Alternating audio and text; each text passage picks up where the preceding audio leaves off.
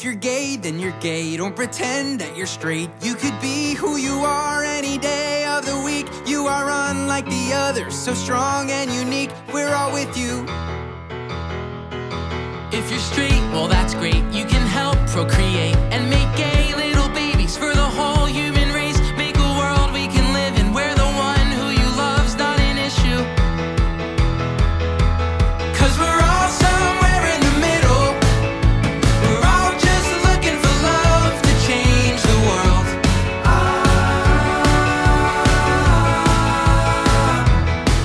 And we're all here in it together. We're one step closer to breaking down the walls.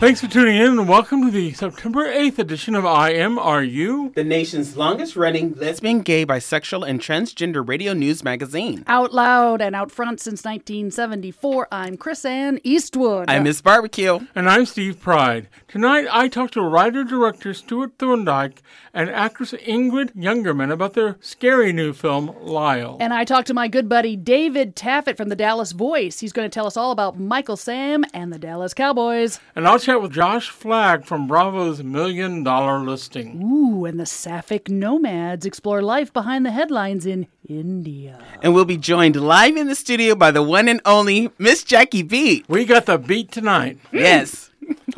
But first, the national and international news from our friends at This Way Out. I'm Natalie Peoples. And I'm Jason Proctor. With News Wrap, a summary of some of the news in or affecting LGBT communities around the world for the week ending September 6th, 2014.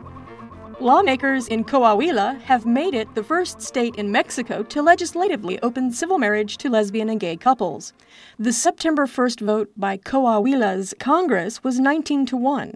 The new law revises more than 40 sections of the state's civil code and takes effect in the coming week. According to reports, it defines marriage as the free union with full consent of two people, which has as its objective to realize community life where both people seek respect, equality, and mutual aid. The law's exposition of motives says it puts an end to the restrictions and limitations imposed on the lesbian, gay, bisexual, transsexual, travesti, transgender, and intersex community, which constitutes a constitutional and international violation. Civil marriage for same-gender couples is available in two other places in Mexico: the Federal District, Mexico City, where it was passed by legislators in 2009, and in the state of Quintana Roo, where the Secretary of State determined in 2012 that the state's civil code did not specify sex or gender requirements for marriage. Mexico has 31 states.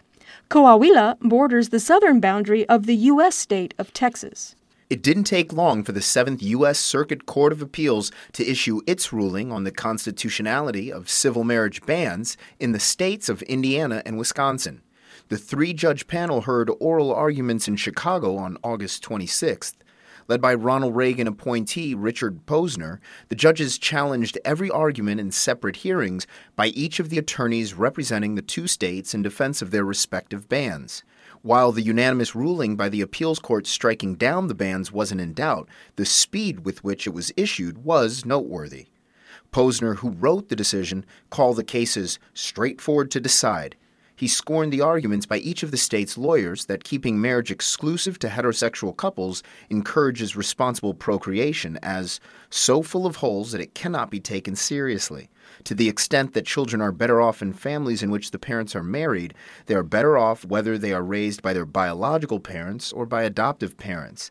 The discrimination against same-sex couples is irrational and therefore unconstitutional.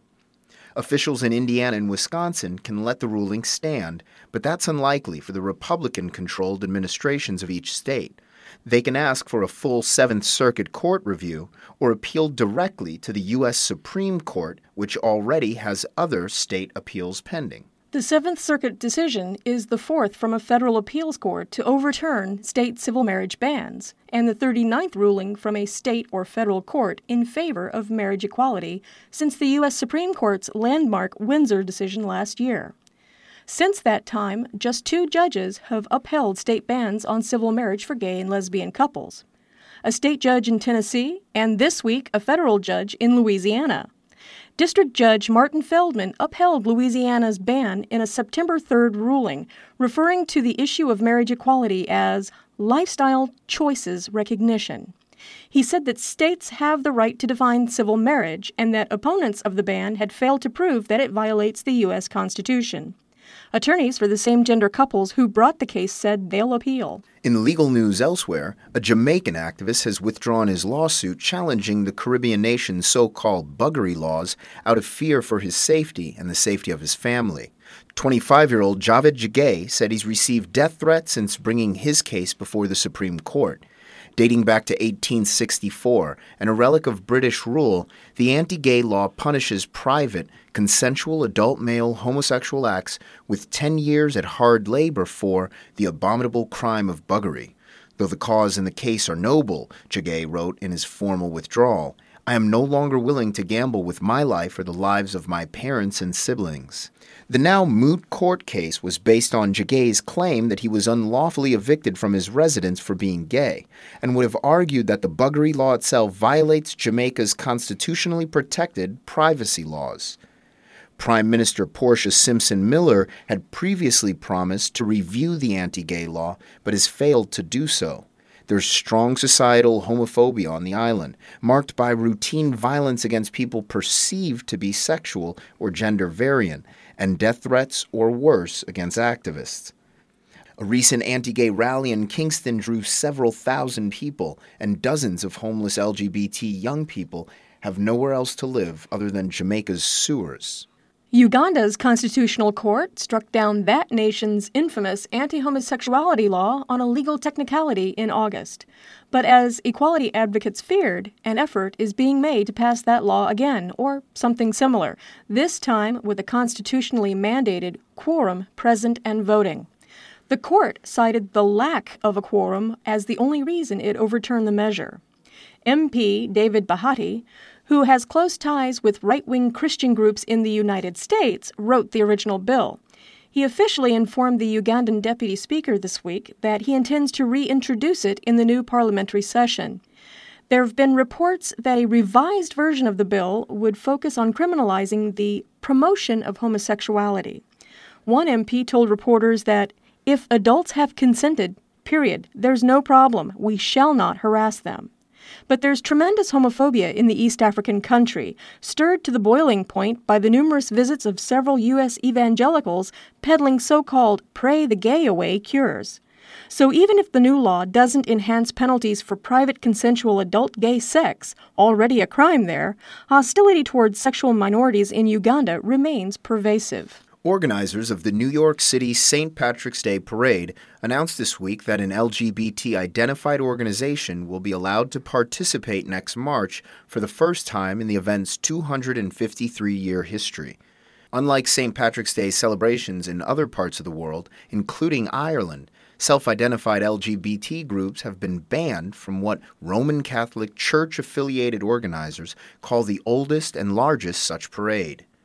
Out at NBC Universal, the multimedia empire's LGBT employee group will be allowed to march under its own banner. As it happens, NBC broadcasts the festivities. New York City Mayor Bill de Blasio boycotted the event last year because of the LGBT ban, and Guinness, Sam Adams, and Heineken dropped out as sponsors. But Irish Queers, which has fought the ban for decades, noted that allowing just one group to march, and a group associated with one of the parade's major sponsors at that, was not a lifting of the ban. The group's media statement scoffed at the claim that other groups can apply in years to come. We remember too well, it said, how parade organizers used fake waiting lists to bury our applications before. New York's major LGBT advocacy group, Empire State Pride Agenda, called the organizers' announcement disappointing and self-serving. Inviting one group to march at the exclusion of all others is a far stretch from the full inclusion we deserve. And finally, gay sporting news was made on 3 continents this week. Former University of Missouri standout and rookie defensive end Michael Sam, the U.S. National Football League's first out player to be drafted by a professional team, was cut from the squad at the end of August by the St. Louis Rams. The 24-year-old player had performed well in preseason games, but was released by the Rams in the final round of cuts, reportedly because the team overflows with other defensive talent. But Sam was signed this week by the Dallas Cowboys to the team's 10-man practice squad, which could be a gateway to his eventual debut during a regular season game. Cowboys coach Jason Garrett said they'd had nothing but good reports about him from our people and people in St. Louis. We just want to give him a chance to come in and see if he can help our football team. Sam grew up in Texas and said it was great to be heading home. That's News Wrap for the week ending September 6th, 2014. Follow the news in your area and around the world. An informed community is a strong community. News Wrap was produced by Steve Pride, written by Greg Gordon, and recorded at the studios of KPFK, Los Angeles. News Wrap from This Way Out is brought to you by you. Help keep us on the air and in your ears at thiswayout.org, where you can also read the text of this newscast. For This Way Out, I'm Natalie Peoples. And I'm Jason Proctor.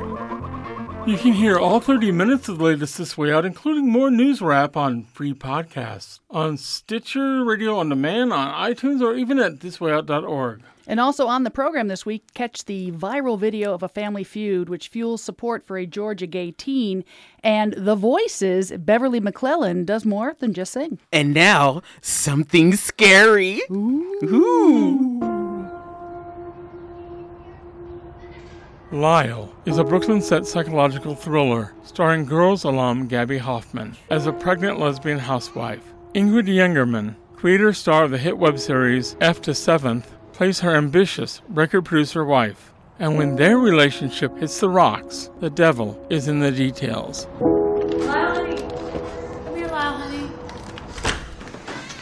It's not something you'll find in any of the Victorians. There's one there in the master bedroom, too. And this one is your classic marble. This is the 2-bedroom? Yep. Like I said, you guys are lucky, new to town and lucky. So how did you even find out about this place? Hey, Lyle, come over here with Mommy, okay? Hey, little sweetheart. I'm Stewart Thorndike, and I directed Lyle. I'm Ingrid Jungermann, and I play the character of June. So Lyle is about a couple who moves into their dream home, and tragedy strikes when their baby dies.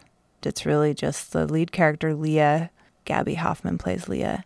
Her dealing with the grief. And it starts to turn to paranoia and horror, and there's a cast of suspicious characters in this house, including her partner, June, played by Ingrid. Tell me about June. June is Leah's partner, and my main focus in the movie is my career. And I say that that's to support the family. And every decision I make is based on taking care of the family. Obviously, this is something that happened to you. What was the inspiration for the story? Well, we used to date. So Ingrid and I were dating, and I wanted to have a kid, and she didn't. And I was in the shower, literally, when I had the idea, but I was mad at her. And I was like, she's just a bad person. She's stopping me from having my child. And then all of a sudden, my anger turned into this story, and I just got out of the shower and wrote down this whole story where she's evil. And then I looked at it, and I felt very exhilarated. I felt like this was something I really needed to make and that I was onto something. And I was like, oh, I just wrote Rosemary's Baby. I mean, I know it's not Rosemary's Baby, but it has some parallels, like finding your dream house and your partner. I shouldn't give the story away anyway, but it had parallels to Rosemary's Baby.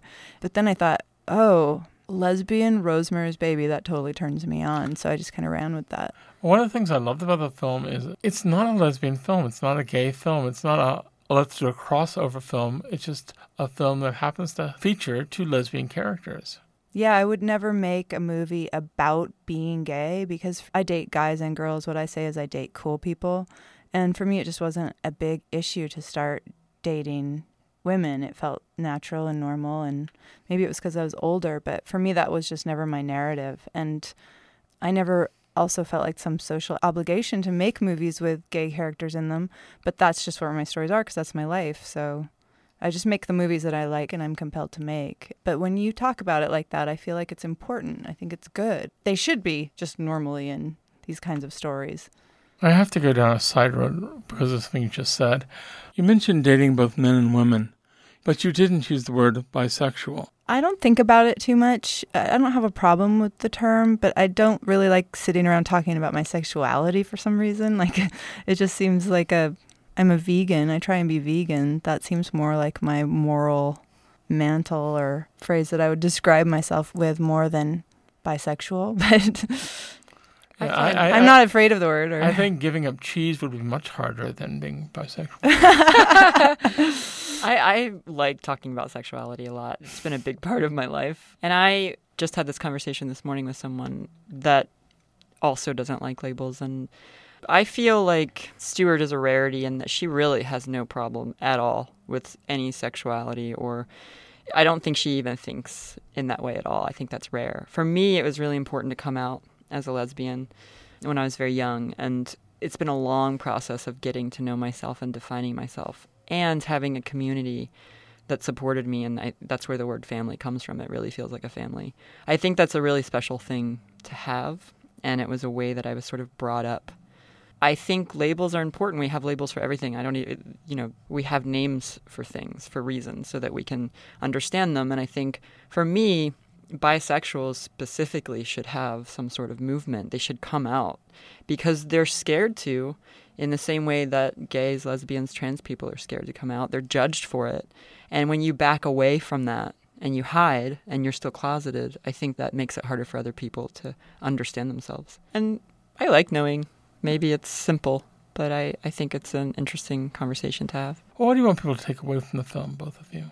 I hope they enjoy the film, and I hope that, I think of it as kind of, this sounds pretentious, but sort of art horror, maybe just looking at horror films in a different way and finding a new audience for psychological horror films, because I think horror right now is in an ugly place, and it's one of my favorite genres. I think it's really sensual and has a lot of potential to be really visual and experimental, and I feel like people look down on genre films, and I wish they wouldn't.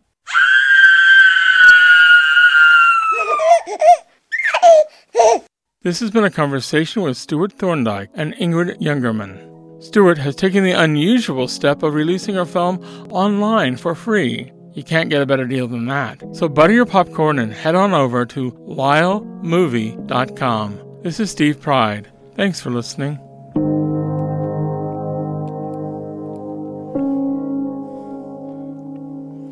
So head on over to lylemovie.com. So you're going tonight to watch that, Chris-Ann? I would love to support filmmakers, but just the interview itself scared me. I can't handle it. I can't handle scary movies, but when she said a lesbian Rosemary Baby, that sounded like, oh, okay, I think I can handle that. It sounds good. No. I want to see it now. I know. It's free, though. You should want to go see it because it's free. It's free. Here, have a handful. It's free. Well, speaking of handling controversy. Yes. Here's the deal, sports fans. It's time for the sports part of IMRU. Yay! As you well know, Michael Sam, the SEC Defensive Player of the Year for the University of Missouri, was drafted finally in the 7th round of the NFL draft, and he was picked by the St. Louis Rams, and then he was summarily cut. Although he did pretty well, but the Rams are deep in his position. He's a defensive back. But who picked him up? The Dallas Cowboys. He has been signed to the... See, there you go. And it's Dallas Yeehaw. And he is on what's called the practice squad, which is below the 3rd string, but you never know when you're going to pull from that. And we want to talk about how it is in the Big D, how the gay community is how they're feeling about Michael Sam now being back in Texas where he belongs. And my good friend from the Dallas Voice and also host of his own radio show, Lambda Weekly, let's say hello to Mr. David Taffet. Hey, Chris-Ann, how are you? I am terrific, David. You sound younger than I remember. Well, because I keep getting younger. You do. And you know what? I am so thrilled to talk with you. Michael Sam is back in Texas on the Dallas Cowboys. Now, I know you're a huge football fan. I am. And let me ask... It's the right person to talk football with. I know. Your entire listening audience in Dallas knew that you were going to be peppered. I'm getting all these comments from people wanting to know if you're on crack or what. Well, you know what? There's a lot of folks out there who are realizing that crack is not the answer, but Michael Sam may be. How is the Dallas community? When the news came down that Dallas picked up Michael Sam, what was happening? Well, this organization called the American Decency Association said they were going to get their 3.2 million supporters out there protesting the next Dallas Cowboys game. Really? 3.2 million? 3.2 million. Isn't that impressive? Huge. Not a single one, not even the one who threatened, showed up to protest. But what happened was instead there was this counter-protest, and it was people carrying signs that said things like, go Cowboys and, love not hate and things like that. So it's a good thing. And he's on the practice squad, so he's not even dressed. He's not on the side. He's on the sideline, but he's not dressed. Jerry Jones, what's his relationship with the gay community in Dallas? He is the owner of the Cowboys. Absolutely none. None at all. Absolutely none. You would think that there would be some, but the reaction among the gay community has been, right, this is America's team. Okay, so this is an example. So now do gays do gay Dallas folks like the Cowboys? Do they follow sports? You've got sports bars there, right? Oh, sure. All the bars, the Cowboys games are on Sundays, and I know lots of people who have season tickets. That's why it was funny that you asked me to be on your show talking football and not one of them. No, I asked you because you are at the forefront of Dallas gay news. You are Dallas gay news. Yes, I am. Now, tell me, do the Cowboys, have they had gay days before? Like, other teams will have, like, gay appreciation nights or that kind of... Have they done any of that before? Well, let's see. The Mavericks have, and the soccer team had. No. So the Cowboys have not. Mark Cuban... Mark Cuban, who's the owner of the Mavericks, has always been very liberal, very open, and he has to be liberal because he gets fined all the time, so he's got to be open about change and so forth. But the Cowboys, is there any word or do you get an idea that maybe because of Michael that the Cowboys are going to open up and say, hey? Here's how they're treating it. They're not letting Michael do any interviews at all. The attitude is Michael is here to work. When Jerry Jones was asked about it, the owner of the Cowboys, his answer was really a very clear, and also why didn't you draft him originally? He said, we watched him work when he was working with the Rams, and he was showing such promise and improvement. He's somebody that we could use on our team, and that was his statement, which really was a great statement. He wasn't saying anything about his being gay. He wasn't taken by our team because he's gay or not. They're just saying he's a good player. And he is, and a lot of, you have to be realistic. A lot of NFL drafting has to do with, what you have in your position. Are you deep in this? And that was the problem with St. Louis. They had a lot of really good defensive backs, and he just didn't quite make the cut. But we all know that Jerry Jones, as a professional team, he does not shy away from publicity. Do you think he's going to use this in any way this year Cowboy games sell out. They don't need to get more fans, do they? They don't need that. Yeah, the Cowboys stadium, the new stadium, seats 100,000 people or more, and it's sold out. So they don't need more fans. I mean, everybody needs more fans, but it's not like they did this for publicity, just to generate more ticket sales. Nope, they just want to make the Cowboys a better team. Well, David, we have to wrap this up. I want to thank you so much for calling in. And I'm going to tell you something. If he makes the team, if he gets out of the practice and on the thing, we want to talk with you again because I'm assuming you get a press pass and you'll be able to go in that locker room. Yeah, right. Yeah, but yeah, we're working on that, but they're just saying no right now. I don't get it. Well, you keep plugging Mr. Dallas Gay News, Mr. David Taffet. Thank you very much, sir. Good to talk to you, Chris Ann. Wow, I learned so much about football and I know. Dallas. And You were both so quiet. Well, I didn't know. Awe of you're me. talking about football. All I know is that they have nice outfits. And I remember back when I lived in Dallas, I tackled a lot of Cowboys, but it had nothing to do with football. Right? Well, boys, stick with me and I'll show you a whole brand new world. I hope so. And We'll see. Speaking of new worlds, do you have $1 million? If you don't, how... Well, if you had $1 million, you would be giving it to us for Fun Drive, right? So Yes, right? Exactly. But if you have $1 million or just want to live like you do, you probably are a fan of Bravo's $1 Million Listing. Guilty. Guilty. Guilty. I live in a tiny house with a tiny yard in a neighborhood that's still a few more years away from being trendy. But I'm obsessed with Bravo's $1 Million Listing. Although the original has spun-off versions based in New York and Miami, it's the original LA-based property porn that inhabits my heart, and a 29-year-old agent named Josh who makes it fabulous. Hi, my name is Josh Flagg. When it debuted in 2006, the format of $1 Million Listing was different than the show we know today.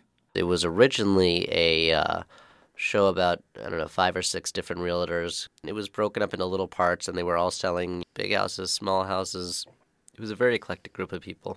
And then they retrofitted the program, and they brought on 3 agents, and they brought probably a more younger demographic in, and the ratings went sky high. I mean, it was just a completely different show now. It's 3 young brokers selling multi-million-dollar properties in Beverly Hills. How were you cast on the show? Basically, they did a casting call, and of course, I got a call because they had heard about me because I was so young at the time selling these expensive houses in Beverly Hills. So they called me, the production company that does the show, and I went in, and apparently they went through lots of tapes for lots of different people, but with mine, they just saw it and they were like, "This is it." I guess they liked what they heard on the. They videotaped me at first, and they sent it off to New York, and New York liked it and they approved. And apparently, I heard back very quickly, so I was very surprised. Actually, I wasn't surprised. I was surprised. Yeah. Tell me about your family. Well, let's see. On my mother's side, I'm a third-generation Los Angelino. My great-grandfather was one of the founders of the Jewish community here in Los Angeles. He was one of the founders of the City of Hope, of Sinai Temple, of many, many, many, many important Jewish foundations. And so that family, the Platt family, goes way back. And then my father's side, I'm a first generation, I guess, because my father was born during the war, and he was born in Holland. So it's completely different, and my grandmother comes from an old money family. My mother comes from an old money family. My father came here with his mother. She came here with $2 in her pocket, and of course, she made quite a bit of money from that, it's really amazing, her story. But she came here with nothing. It's amazing. And how did you get into real estate? I wanted something to do with houses, to either be an architect or an interior designer or something to do with houses. But I didn't really want to work for other people in the sense I didn't want to go, shopping for furniture for other people, or I didn't want to be sitting at the drafting table and all that. So I just thought I might as well just sell the big houses. And I had the contacts, and I knew I could do it, and I'm pretty good with people. And that's basically how it came to be. And you started in high school. I started at the tail end of high school, correct. I was still in high school. I was 18, so I could legally do it, but it's a little difficult when you have a math test on one side, and then on the other side you have a California purchase agreement for a property. When you joined $1 Million Listing in 2008, your sexuality wasn't mentioned, and you didn't ping my gaydar. So your sudden fabulosity last season really surprised me. Was there... Out and proud. Counts out of the Was bag. there a conscious decision on your part or the World of Wonder producers to paint? Oh, please, if it was up to World of Wonder, I would have come out on the air years ago. Bravo would have loved that. But, they had to wait till I was comfortable, and it took me a while. But finally I decided, this is ridiculous. Not because of my own insecurities, well, partly because of that, but also because of it wouldn't allow the cameras into my personal life. You can't really have the cameras tracking your personal life Or, I have a boyfriend. What am I supposed to do? Walk around with a girlfriend all the time? It doesn't work, It just didn't work. So eventually I was just like, this is ridiculous. I mean, I'm already openly gay, and this is stupid. And the fear was probably that it would hurt my business before, so I didn't want to come out on TV. And I didn't want to do the whole Madison thing, which was, a whole big gay coming out thing. So... What is the big difference between Josh Flagg, the person, and Josh Flagg, the reality star? Nothing. I don't really hold back when it comes to the camera. Some put on a shtick, I guess. All of the Bravo shows I know are pretty much reality-based, so the characters you see on Bravo that's who they are in real life. The Real Housewives, any of the ones that I've met are pretty much like that in real life. I am the same exact person I've been since I was 17 years old. That's, I think, what people don't understand. I think when it was a lot different 10 years ago coming out in high school than it is today. Well, at least I guess it is. I'm not in high school anymore, but it seems today that it's much easier for kids. But when I was in high school, it was just at the end cusp when it was acceptable, but it was still like, there wasn't like there was a group of them. And certainly in the private school where I went, I for sure was the first in my class, if not in the school, that came out. And it wasn't like a whole big to-do coming out. It was just like, hey, guys, okay, I'm gay. All right, deal with it, whatever. And nobody really cared, but you could tell people were not. It wasn't like today when it's just like, oh, yeah, he's gay, he's straight. He's gay, he's straight. Today was so I'm very comfortable with it, and I have been since I was 17. And if anyone ever asks me, I always tell them, are you straight, gay? I tell them right up front, no problem. I could care less. I just don't wear a sign on my forehead because I don't think it's what defines somebody as a person. I don't think it's the most important thing. Some people think that's the most important thing. They need to be out and proud and blah, blah, blah. And believe me, I have no problems whatsoever. I mean, you want me to go on a float in a parade? I'll go on a float in a parade. But it's just not what's important to me. Real estate's important to me. My boyfriend's important to me. Traveling's important to me. Going to dinner with friends is important to me, but not being out and proud. That's not important to me. Should straight people be proud to be straight? I mean, they don't go around being, oh, I'm straight. But that's just how I am. Other people like to make a to-do of it, and that's fine. That's why we're all different people. Does that make me a terrible guest on your show? Not at all. This has been a conversation with Josh Flagg. Season 7 of $1 Million Listing Los Angeles is currently airing on the Bravo cable channel. I'm Steve Pride. Thanks for listening. If I had $1 million, if I had $1 million, well, I'd buy you a house. I would buy you a house. And if I had $1 million, if I had $1 million. I don't cook, but I'm addicted to food shows, and I have a crappy abode, but I'm addicted to $1 Million Listing and anything to do with HGTV. I love HGTV too. It's like porn. It is. You can't get enough of it, and you still feel empty afterwards. Is the soundtrack the same, though? I mean, do you get the same? But the acting seems better than some of the porn I have heard about. Well, I've seen some really good porn. Well, hey now. Enough said. Enough said on that. Well, still to come, the Sapphic Nomads Katie Cook and Maggie Young filed the second of their 4-part report about gay life in India. And Miss Jackie Beat will be in the house. Jackie Beat! Yes! Yeah, well, the time is 7:31. Don't go away. IMRU will be right back. On this day in history, coming up now on the Rainbow Minute. September 8, 1975, Air Force Sergeant Leonard Matlovich appears on the cover of Time magazine with the headline, "I am homosexual." Most Americans were shocked to see those words in bold print, because this was a first. But just as shocking, perhaps, was that Matlovich had served 3 tours of duty in Vietnam, for which he was highly decorated but got discharged just for being gay. Matlovich took the Air Force to court. As a poster boy for gay rights, he was also excommunicated from the Mormon Church. In 1980, a federal judge ordered the Air Force to reinstate Matlovich. The Air Force offered him a $160,000 settlement instead, which he gladly accepted. As we now know, many would follow in Matlovich's footsteps in challenging the military's anti-gay policy. The Rainbow Minute is produced by Judd Proctor and Brian Burns and recorded in the studios of WRIR in Richmond, Virginia, and read by volunteers like me, Tom Miller.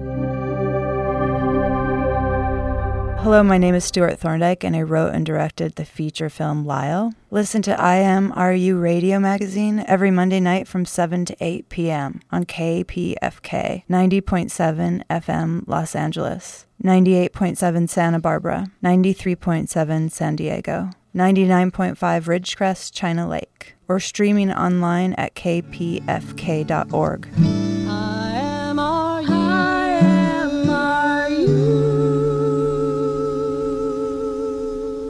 Welcome back. You're listening to IMRU Radio. I am Steve Pride. I'm Chrisanne Eastwood. And I'm Miss Barbecue. Last week, we shared part 1 of a 4-part report on the LGBT community in, yes, India. Mm-hmm. From our intrepid Sapphic Nomads, Katie Cook and Maggie Young, here is part 2. In our last episode from Mumbai, India, we talked to Shruta, a training officer at Humsafar Trust. She talked a little bit about the current situation for gay, lesbian, and trans people in India. In this second episode of our 4-part series from India, we asked Shruta about her personal experiences of identifying as bisexual. What happens is a lot of bisexual people take time to come to terms with themselves, and when they first go into the community, it's not very accepting because people often think that, okay, you're someone who steps on 2 stones at the same time. You know, you're taking best of both worlds. You're trying to take advantage of the situation. It's okay. At the end of the day, you'll go and fit back into the heterosexual world. I would say that bisexual people feel alienated. At least I do sometimes when I'm in a crowd that's rather gay and lesbian. I don't see where I stand. A lot of the times people tell me that I don't look queer enough, and I'm not sure how am I supposed to take that. I mean, how queer does one have to look to be queer?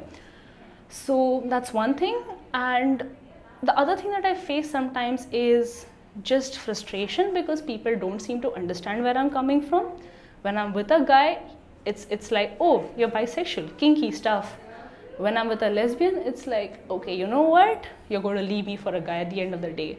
So I'm not sure what to call that feeling, but that's, I guess, something that most bisexuals would identify with.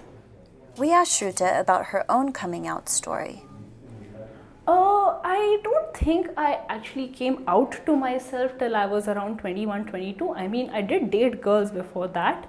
But then coming from an all-girls convent school, I thought it was a rite of passage to be, friendly with girls. But I realized after some time that maybe this is not just, a 2-minute thing to get done and over with. Because I from an all-girls school, my next step was to a co-ed college. I still had my attraction towards girls. I dated a few of them, and I didn't date guys till I was 17. Till that time, for me, it was like, okay, I'm just not attracted. Maybe that's how I am. And after I started dating guys, for a very long time, I didn't date any girls. So I thought, okay, it was a phase. Maybe I'm out of it. Maybe I'm not queer. And then it all started back. I mean, what happened was I got into a long distance relationship with a guy. And while he wasn't around, I noticed myself getting attracted to girls as well. Like when he was in front of me, I had eyes all for him. It was just when he wasn't around that the drifting started happening. So I got a bit worried. I called up my boyfriend back then and I told him, you know what?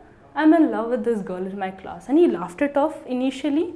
Then he was like, do you need to see a psychiatrist? I'm like, no, I don't need to see anyone. I'm just telling you, I'm not done anything. I'm trying to be faithful here. He laughed it off. And I knew that it wasn't a laughing matter. So I tried to do a little bit of introspection going back to the times when I was with women, dating women. And it took a little bit of soul searching, a little bit of acceptance on my part to realize that maybe I'm attracted to both. Maybe I'm attracted to everything. He didn't take it too well. We broke off when I returned. Coming out to others, I think it was a conscious decision to let all the people I date know about my sexuality so that I avoid what happened with my guy. So every time I dated a guy, I made a conscious decision to tell him I'm bi. Every time I went out with a lesbian woman or any girl for that matter, that's when I told her, look, I'm bi. So decide whether you're fine with it at this stage itself or we don't take it ahead from here on. I'm not very out to my family members. I'm totally out about queer issues. My family knows that I actually go for pride marches. My mom helps me design my clothes for pride marches. And she knows I'm a part of this youth group. She knows I'm a core member. She knows what the youth group does. But it's not exactly a conversation that we've had across the table where, I sit my mom down and I tell her, you know what, Mom, I'm bi. That's not there yet, but I think she understands what's happening. With my sister, there were instances where I was just outed in a very random way. And everyone I accidentally got outed to was fine with it. We then asked Shruta how she thought her family might react if she decided to come out to them. I come from a family that's not very conservative. I'm happy about that. But at the same time, she comes with a set of values and a set of morals that I guess come with people of that generation, Indian people of that generation.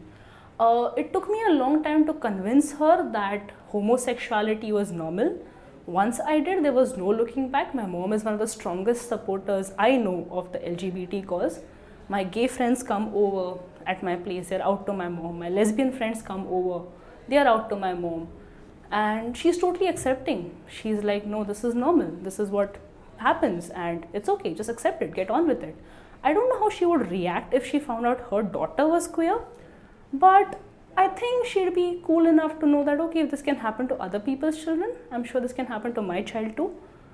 She would cry a little bit, I'm sure. She'd say, why didn't you tell me this before? My family is understanding in a way. I'm 26 and most Indian women of my age are married. They have kids. Kids, plural, yes. And my family has still not forced me to get married, to find a guy, or they haven't even tried to arrange me anywhere. They just let me do my own thing. So it's unusual for parents to be so supporting. It's unusual for parents to let their girls do what they want. It's unusual for parents to, think of their girl child as an independent person. So I'm lucky. This concludes the second part of a 4-part series from India. To learn more about our Sapphic Nomads project, please visit our website at www.nomaddocumentary.com, or you can visit our Sapphic Nomads Facebook page. Till next time, this is Maggie Young with fellow Sapphic nomad Katie Cook, reflecting on our time in Mumbai, India for This Way Out. I love me some Sapphic nomads. They've been traveling the world for the last year. They're finally back home. We have 2 more reports on India, and then they're done into their next trip. Wow. I love anything Sapphic. You had me at Sapphic. It's just interesting to see how because you always think of Uganda, or you always think of Jamaica, or you always think of other countries and how they treat LGBT people, but you never really think about India. Well, India has they've had, like, in the past few years, a lot of violence against women, straight or gay. Yeah. And so we've been very focused on that. Yeah. But now, as you know, there are gays everywhere. We Everywhere. are everywhere. And even in this room, there are gays. There are? And it feels a little gayer. Yeah, it does. Just in the past couple of minutes. So speaking of feeling gayer, I am so excited to have her in the studio today. She's my idol. She sings, she writes, she dances. Well, she dances a little bit. But give it up for Miss Jackie Beat. Yay! That's me. Yes. I don't dance. I can't do lap dances anymore either because of the lawsuits. Yeah, I'm sure they're up pending. Well, I'm gonna start with a really easy question. Okay. How long have you been doing drag? Oh, well, the character Jackie Beat has been around for 25 years. Nice. I can't believe it. Like 1989. Wow. I say back when, they actually had thrift stores on Melrose and the bands on Sunset Strip actually played instruments and sang. Right. 25 years. And I'm doing a show and the beat goes on. I did it in New York and I did it here in Los Angeles. And it's a celebration of 25 years of filthy songs and hilarity and way too much makeup. So I just can't believe it. You blink. And it's been 25 years. It's gone. I've been doing it for 15 years and it's still. Really? It still really blows my mind too. Speaking of songs and parodies, yes. I love them. Is there a song that you wish you hadn't done?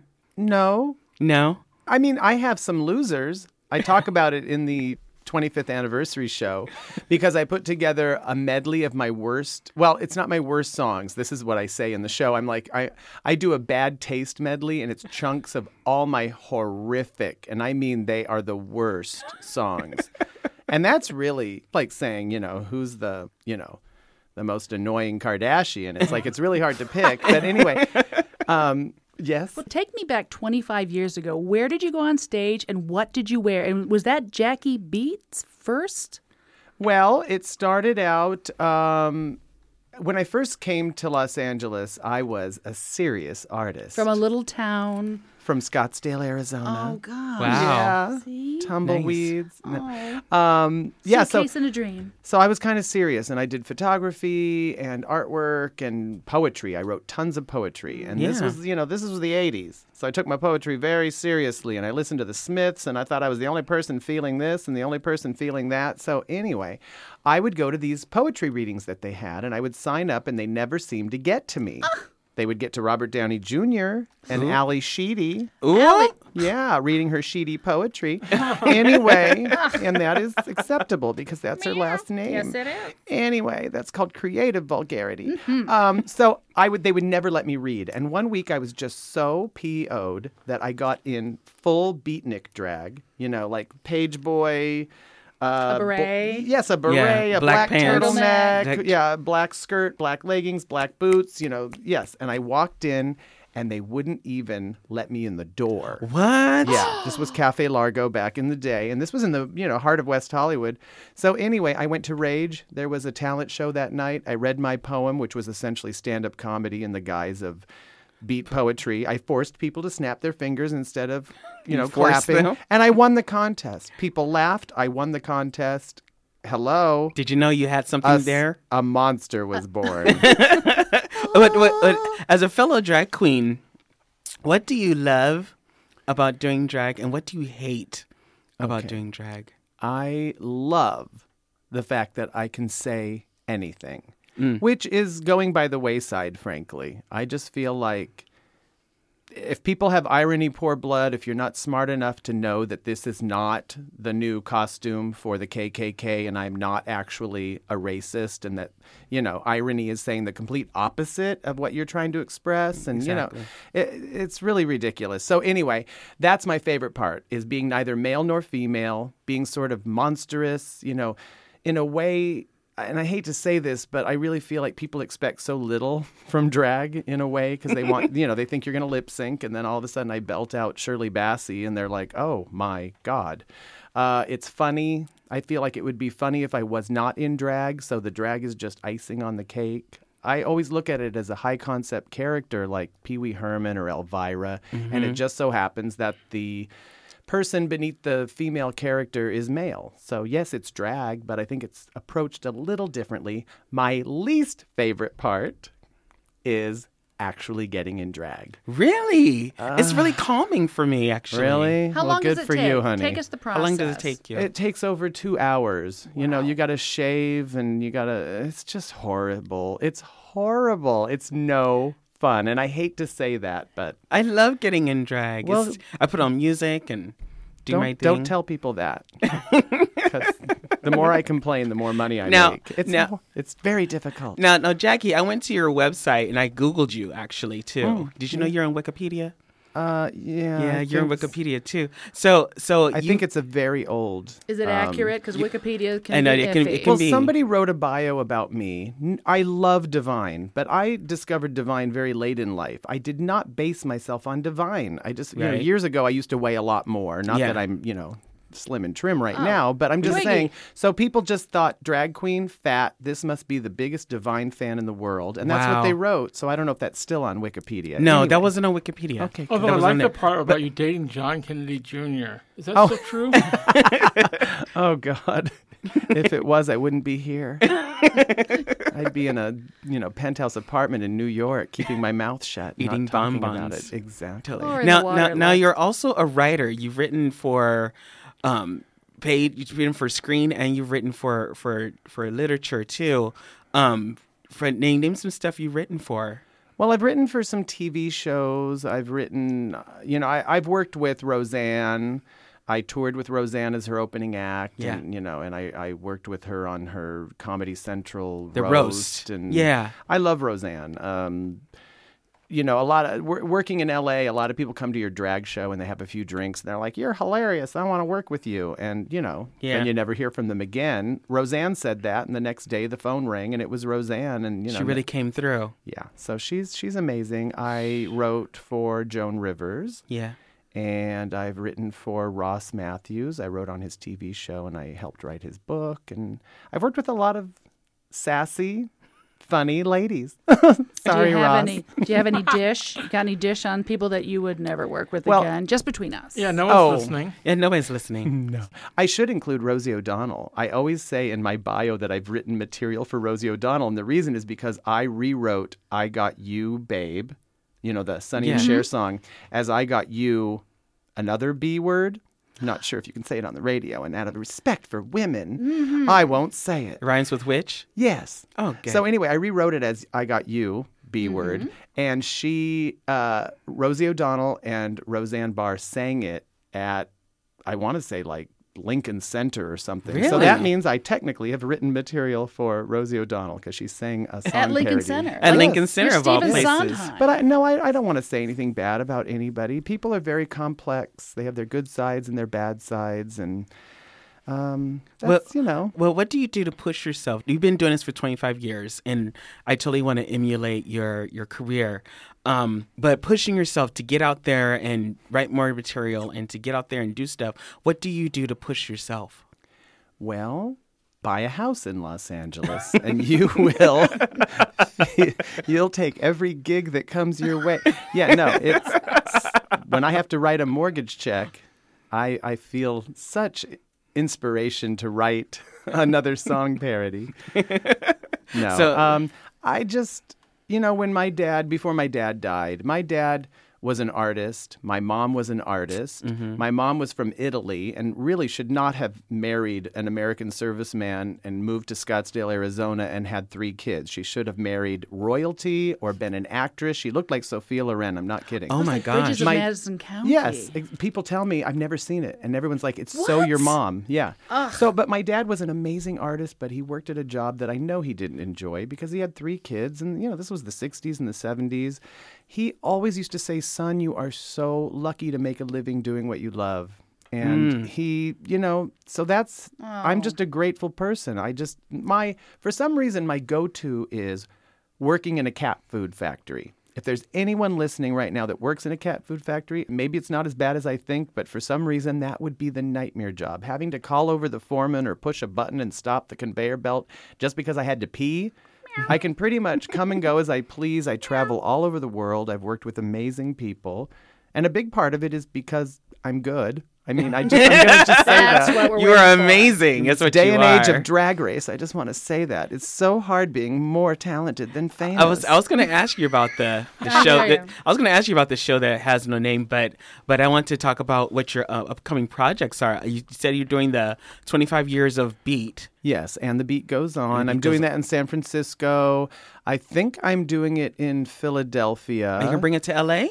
I did it in L.A. You did already? Oh, you must have been busy. Is this a bus and truck? Are you just doing the whole country, or? Oh, I'm just doing it here and there, and then But the best place for people to find out is MissJackieBeat.com. Yes, I was going to ask you about that. And you can just click on schedule. You can also buy my songs there and all sorts of fantastic products. Oh my goodness. Yeah. But I have a lot of shows coming up. I'm going to Detroit for the very first time. Oh, good. So, yeah. And of course, please follow me on Twitter and Facebook and Instagram, all that stuff. So, I had scrambled eggs for breakfast. How many tweets do you do a day? And do you do your own tweets? I'm going to assume you do. I do. You don't my have own. people like some other stars. No, I do my own tweets. Of course I do my own tweets. Of course I jokingly always say, if you're a comedian and you're on Twitter, you should call your next show, "I gave it away for free, 1 sentence at a time." Because it's... In 140 characters. Yeah. Basically. Instagram, I need people to follow me because that's what the world is about these days, I guess. Do you get a prize for a lot of followers? I mean, what happens if you get 1,000, 2,000? It's bragging rights. It's just, I'm feeling loved. It's just that mass love. Mommy didn't love me enough. Daddy loved me too much. You know how it is. I'm kidding. That's terrible. I apologize. God, if I had $1 for every time I apologized for some horrible thing I said. You'd be making a lot of money. Who are your heroes, real quickly? Well, first of all, my heroes are mostly female comics who I adore. And I used to when I was a teenager, I loved John Belushi. And then I heard stories that he was a misogynistic jerk who used to sabotage sketches that were either starring females or had been written by females because he thought women weren't funny. And that just makes me so mad. Harumph. Yeah, that's how I feel. So, but I love Andrea Martin. Yes. SCTV. She is seriously my comedy goddess. And I got to meet her, and I went to a barbecue at her house, and I shared a dressing room with her in Provincetown. I just adore her. And So of course, funny. Catherine O'Hara, who's, also from SCTV. Yeah. And I love my friend Nadia Ginsburg, who is hilarious. And Margaret Cho is funny. And I love Roseanne. And, working with Joan was a thrill. And like I said, no one's perfect. No one's perfect. But in my eyes, you are perfect, Miss Jackie Beat. Wow. And thank you so much for coming into the studio. You don't know how much it means to me, and it means to IMRU. Ladies and gentlemen, thank you for having Jackie Beat. Thank you. Thank you. Thank you so much. That was fantastic. Where's Jackie the Beat is audience? like an iceberg. There's so much below the water I didn't know about. There's so much. And we just got only like a couple of farthings We'll have to down have her there. back. Well, that's the end of our ride. Gather your personal courage, take Tim Plicos by the hand, and exit to the far, far left of the tramp's forward motion. Our thanks to tonight's director, Wenzel Jones, social media master, John Dyer V, coordinating producer, Steve Pride, and our Rainbow Minute producers, Judd Proctor and Brian Burns. With comments or story suggestions, tweet us or follow us on Facebook at IMRU Radio. Contact us directly via email, imruradio@imruradio.org. IMRU is simulcast and available on demand at kpfk.org. It's also posted to the IMRU Radio Facebook page by noon every Tuesday. Coming up next, Flip the Script with Rico Matsuda. Now, I put a lot of thought into this closing song, mainly because I had to listen to everything Jackie Beat had ever sang to find something I could put on the radio.